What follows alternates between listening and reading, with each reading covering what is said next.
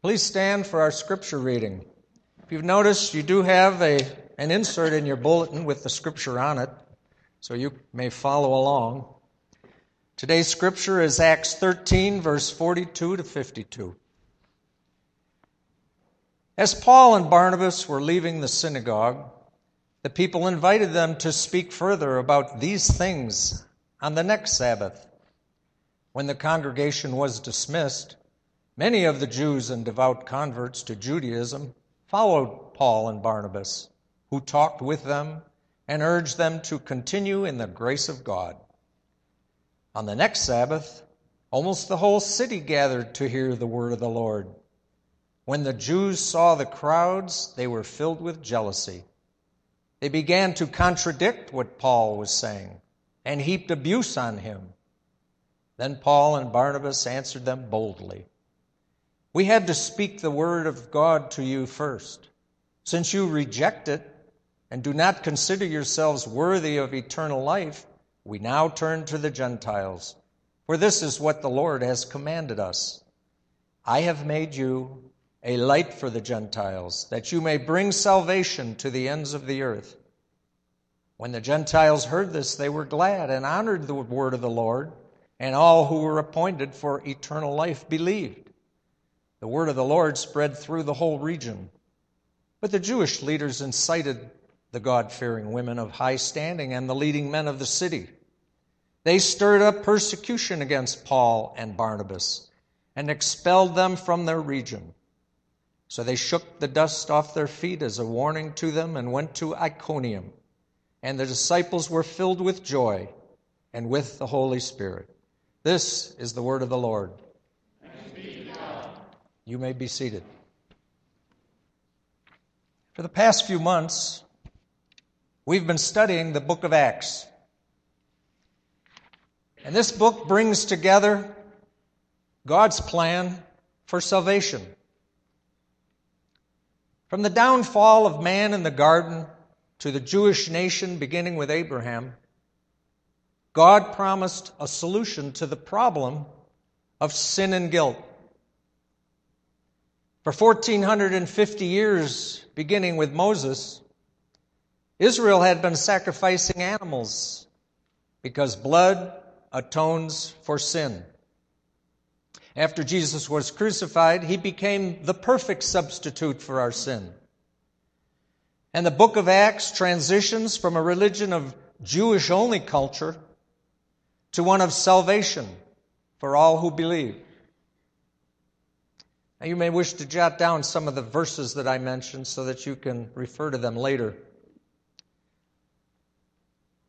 In Romans 1, verse 16, Paul describes the gospel as the power of God for salvation. The Greek word translated power is dunamis, from which our English word dynamite is derived. It refers to the dramatic transformation of all who believe. When the gospel is preached with power and conviction, the result can also be negatively explosive. And why is that? Because the gospel confronts sinners with law, judgment, rejection, but that's followed with the grace of God in Christ. This confrontation demands a response. It often forces some to reject the gospel because it exposes them to the helpless sinners they are and strips even religious people of their self-righteous aspirations. It's just that yes is the only answer that counts, isn't it? From the first preacher of the New Testament, this has been the case. John the Baptist, he was the last prophet of the Old Testament and the first of the New. His preaching aroused the opposition of the Jewish authorities to such an extent that they sent representatives to him demanding to know who he was and what right he had to preach his call to repentance. Jesus himself was the most troubling preacher who ever spoke. His life and message so infuriated the rejecting Jewish authorities that they finally demanded his execution. He himself stated in Matthew 10, verse 34 and 36, "Do not think that I came to bring peace on the earth. I did not come to bring peace, but a sword. For I came to set a man against his father, and a daughter against her mother, and a daughter-in-law against her mother-in-law, and a man's enemies will be the members of his household." The apostles also preached a divisive message that led to hostility. Peter's sermon at Pentecost was confrontational, yet received joyfully by many. Yet later, the apostles were persecuted, weren't they? Stephen's sermon caused such a stir that not only was he stoned to death, but also persecution broke out against the church as a whole. Throughout Acts, the gospel continued to cause divisions wherever it was preached. As a record of the conflict to the end of the book of Acts demonstrates. And conflict will also often occur when the true gospel is preached, and we see that even today. The gospel doesn't gather everybody together, nor is it a tolerable opinion that non-believers can take or leave. No, it splits people, dividing the penitent from the hard-hearted, the saved from the unsaved, and those who love its truth and those who reject it. Most of the opposition to the gospel in the early years came from the Jewish people as a direct result of the rejection of their Messiah. In Jerusalem, persecution came from the Jewish leaders. In Samaria, the opposition came from Simon the magician, who was likely either fully or partly Jewish. And Paul faced bitter opposition from the Jews in Damascus. In Acts 12, Herod, attempting to please the Jewish leaders, murdered James and imprisoned Peter. In our scripture today, we find Paul and Barnabas in Pisidia, Antioch. Now, there were several Antiochs back then, and this is Pisidia, Antioch. And here, too, the gospel would prove divisive. Like a giant boulder cast into a tiny pond, Paul's message shattered the surface calm between the city's various ethnic groups. The sermon actually begins in verses 16 through 41. Where Paul gave the spiritual history of Israel from Moses to the present. Verses 42 to 52 describe the differing reactions to the sermon Paul had just preached. The initial reaction seemed positive, but later the response was mixed. Here we have the first full sermon that has been recorded for us that Paul preached. Up to this point, we've had 1 and 2 lines of what Paul said in the synagogues of Damascus and Jerusalem, or to the people in Syrian Antioch. But here we have a chance to be part of the synagogue, to listen to what Jesus has done to set us free. Verses 16 through 32 shows how Jesus was promised by David, predicted by the prophets, and foretold by John the Baptist. Verse 32, that promise which was made to the fathers, God has fulfilled this for us their children, in that He has raised up Jesus Christ. In Paul's sermon, he combined Jesus' teaching on faith and the Old Testament concept of blood sacrifice, and presented them under the offer of forgiveness of sin and true freedom. And we call this justification. And what is it to be justified? Well, the old saying goes, just as if I hadn't sinned. But I think in modern language it would be, when the judge comes off of the bench and pays your speeding ticket, and he says, no fine, no record. That's what it is to be justified. God forgives and never holds our sins against us. His promise, He will cast out all of our sins into the depths of the sea, Micah 7:19. But what happens when we sin again and again, and even the same sin over and over again? Well, through prayer, we are justified again, and we're forgiven. God's love is not like human love. He doesn't hold records. In Christ's death and resurrection, God established that we were completely forgiven. By Him, something that the law and the sacrificial system of Israel could never do. And here we see the powerful concept of justification by faith alone, which becomes Paul's central theme, and later he refines it in the books of Romans, Galatians, and Colossians. He says, "Therefore, let it be known to you, brethren, that through this man is preached to you the forgiveness of sins, and by him everyone who believes is justified from all things from which you could not be justified by the law of Moses." Acts 12:38 and 39. The basic meaning is that it's by faith and not good works that a person is justified, acquitted, forgiven, and set free. And ideally, if we were all without sin, a person wouldn't need justification, but only Jesus did that. Think back to the Old Testament. The blood of sacrifice became a symbol beginning when they put the blood on the doorposts in Egypt before the Exodus. That's where it started. The Old Testament prophets predicted that God Himself would provide redemption for our sins. This, says Paul, has been done in Jesus Christ. Here, Paul has revealed to the Antioch synagogue this revolutionary truth the Lord made clear to him. And remember the 3 years in the desert? That's where He made it clear to him. There was a tremendous response in the city that day. The people in the synagogue, Jew and Gentile proselytes, heard him gladly and asked him to speak in the next service the following week.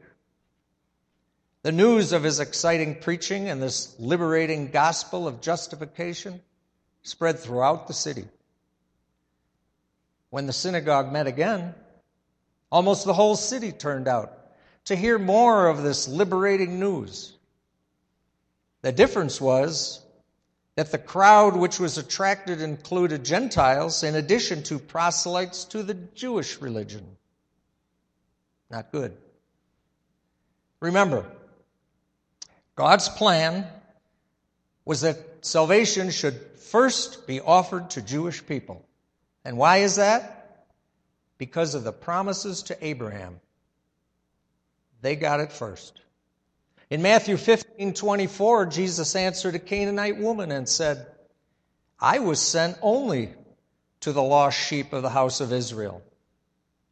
And when He sent out the 12 on a preaching tour, Jesus commanded them, "Do not go in the way of the Gentiles, and do not enter any city of the Samaritans, but rather go to the lost sheep of the house of Israel." Matthew 10:5 and 6. Paul would later write that the gospel is the power of God for salvation to everyone who believes, to the Jew first and also to the Greek. Romans 1, verse 16. Isaiah 42, verse 6, and 49, verse 6, written 700 years before, reminds us that God's plan hasn't changed. Jesus fulfilled the Old Testament, and now it's time to witness to the Gentiles as Israel was meant to do all along. But it seems that the Jews of the first century forgot that part.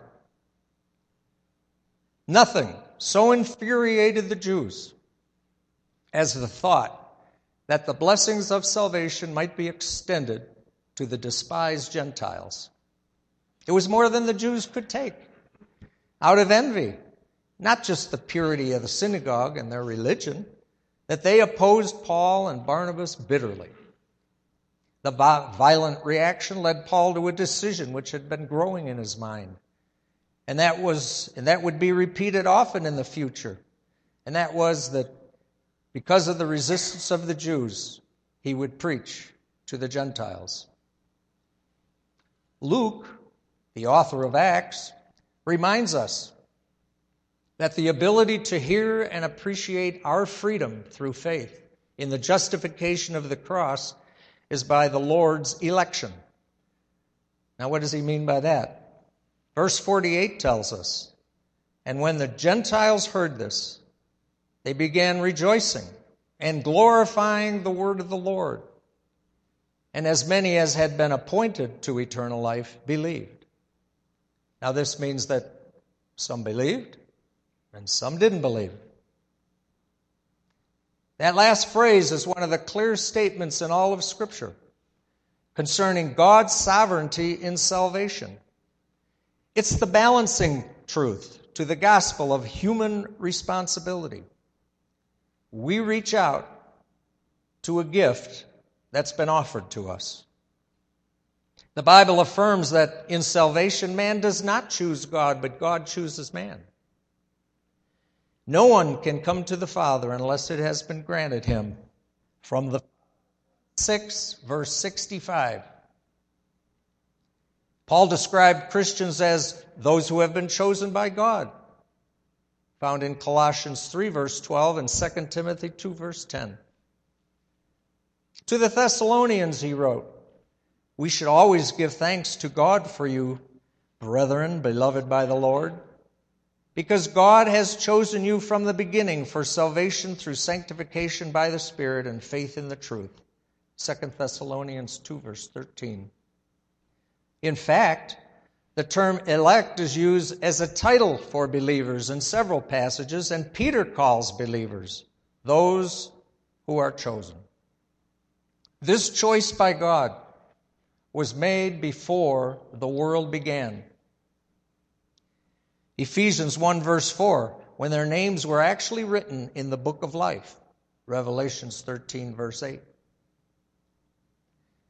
Now, when Steve Woodworth was here 2 weeks ago, he mentioned several countries that didn't have enough teachers for all the new converts. Every country he mentioned, I recognize from emails that I receive every day from Global Mission Outreach as an online missionary. Now, without missionaries, these people are curious about Jesus and hungry to be forgiven for their sins and live with freedom of knowing that salvation is not by works, but a free gift. And how do they hear about Christ? They get on their cell phones. They text Jesus. They text, "I want to know more." And they're hooked up with organizations like Campus Crusade, and there's about 3 or 4 out there.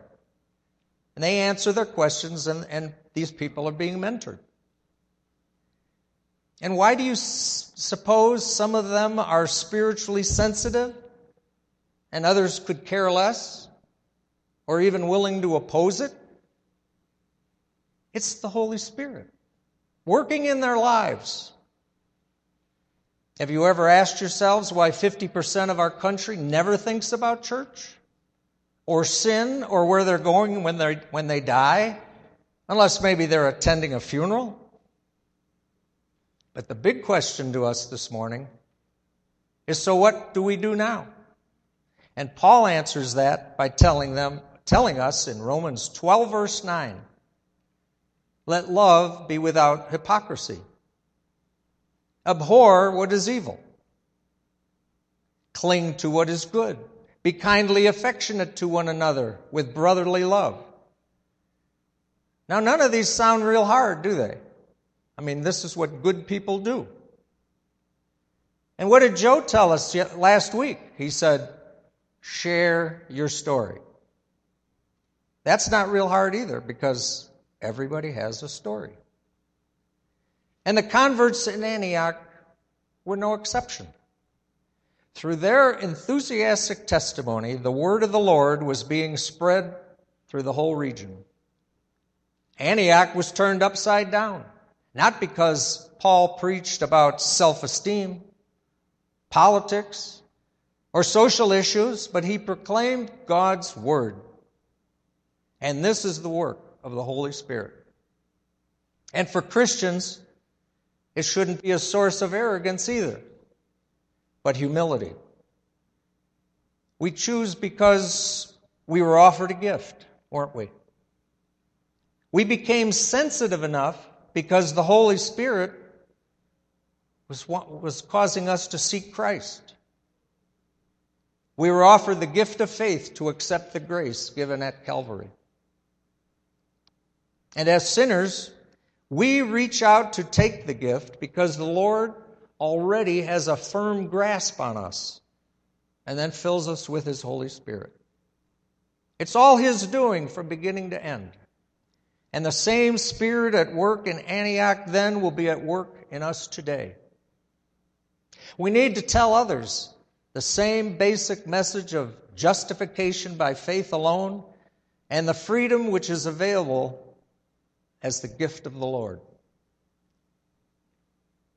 Ask yourselves this: do we live as people who know we've been acquitted, forgiven, reconciled, and saved once and for all by Christ's death and resurrection? Has this resulted in freedom from guilt and compulsive ways of trying to make ourselves right with the Lord by our own effort? Are we liberated from having to win His approval or the acceptance of others? The message at Antioch brings us back to the core of our spiritual liberation. We are loved and forgiven just as we are, not for what we have been or will be or even what we will do. But remember, God is for us, not against us. His grace is not conditioned by our performance. When Rembrandt painted his famous portrayal of the crucifixion, he painted his own face into one of the crowd at the foot of the cross. He expressed the longing that we all feel to be there and to recover the amazing gift of unconditional love through Christ's death. We are like the man who was overheard in a Paris cathedral as the words, "Christ have mercy, God have mercy upon us," were being sung. The man was wringing his hat in his hand at the same time saying, "If only he could, if only he could." But he can and he will. Not only in each new failure or sin we commit, but as the bedrock of a new liberation to live as free, forgiven people. As Paul wrote to the people of this area long after his visit, "For freedom, Christ has set us free." Galatians 5, verse 1. Now this morning, try to imagine how those people felt when they heard this good news for the first time. Aren't we all in Rembrandt's painting? Think back to the day that you first heard that you could be free from guilt of your sins, past, present, and future. Why were you suddenly sensitive when many never give a second thought about freedom from guilt or showing up at a church on a Sunday morning? Remember this: when we are living in Christ, every day should be a new day, a new beginning to the rest of your life. Thousands more sunrises and opportunities to know that you are loved as you are, and therefore you don't have to remain as you were. Shall we pray? Dear Father, thank you for your love and your forgiveness. And thank you for the plan and purpose you have for each of us in our daily walk. Go with us now to celebrate this week of Thanksgiving. In your name, amen.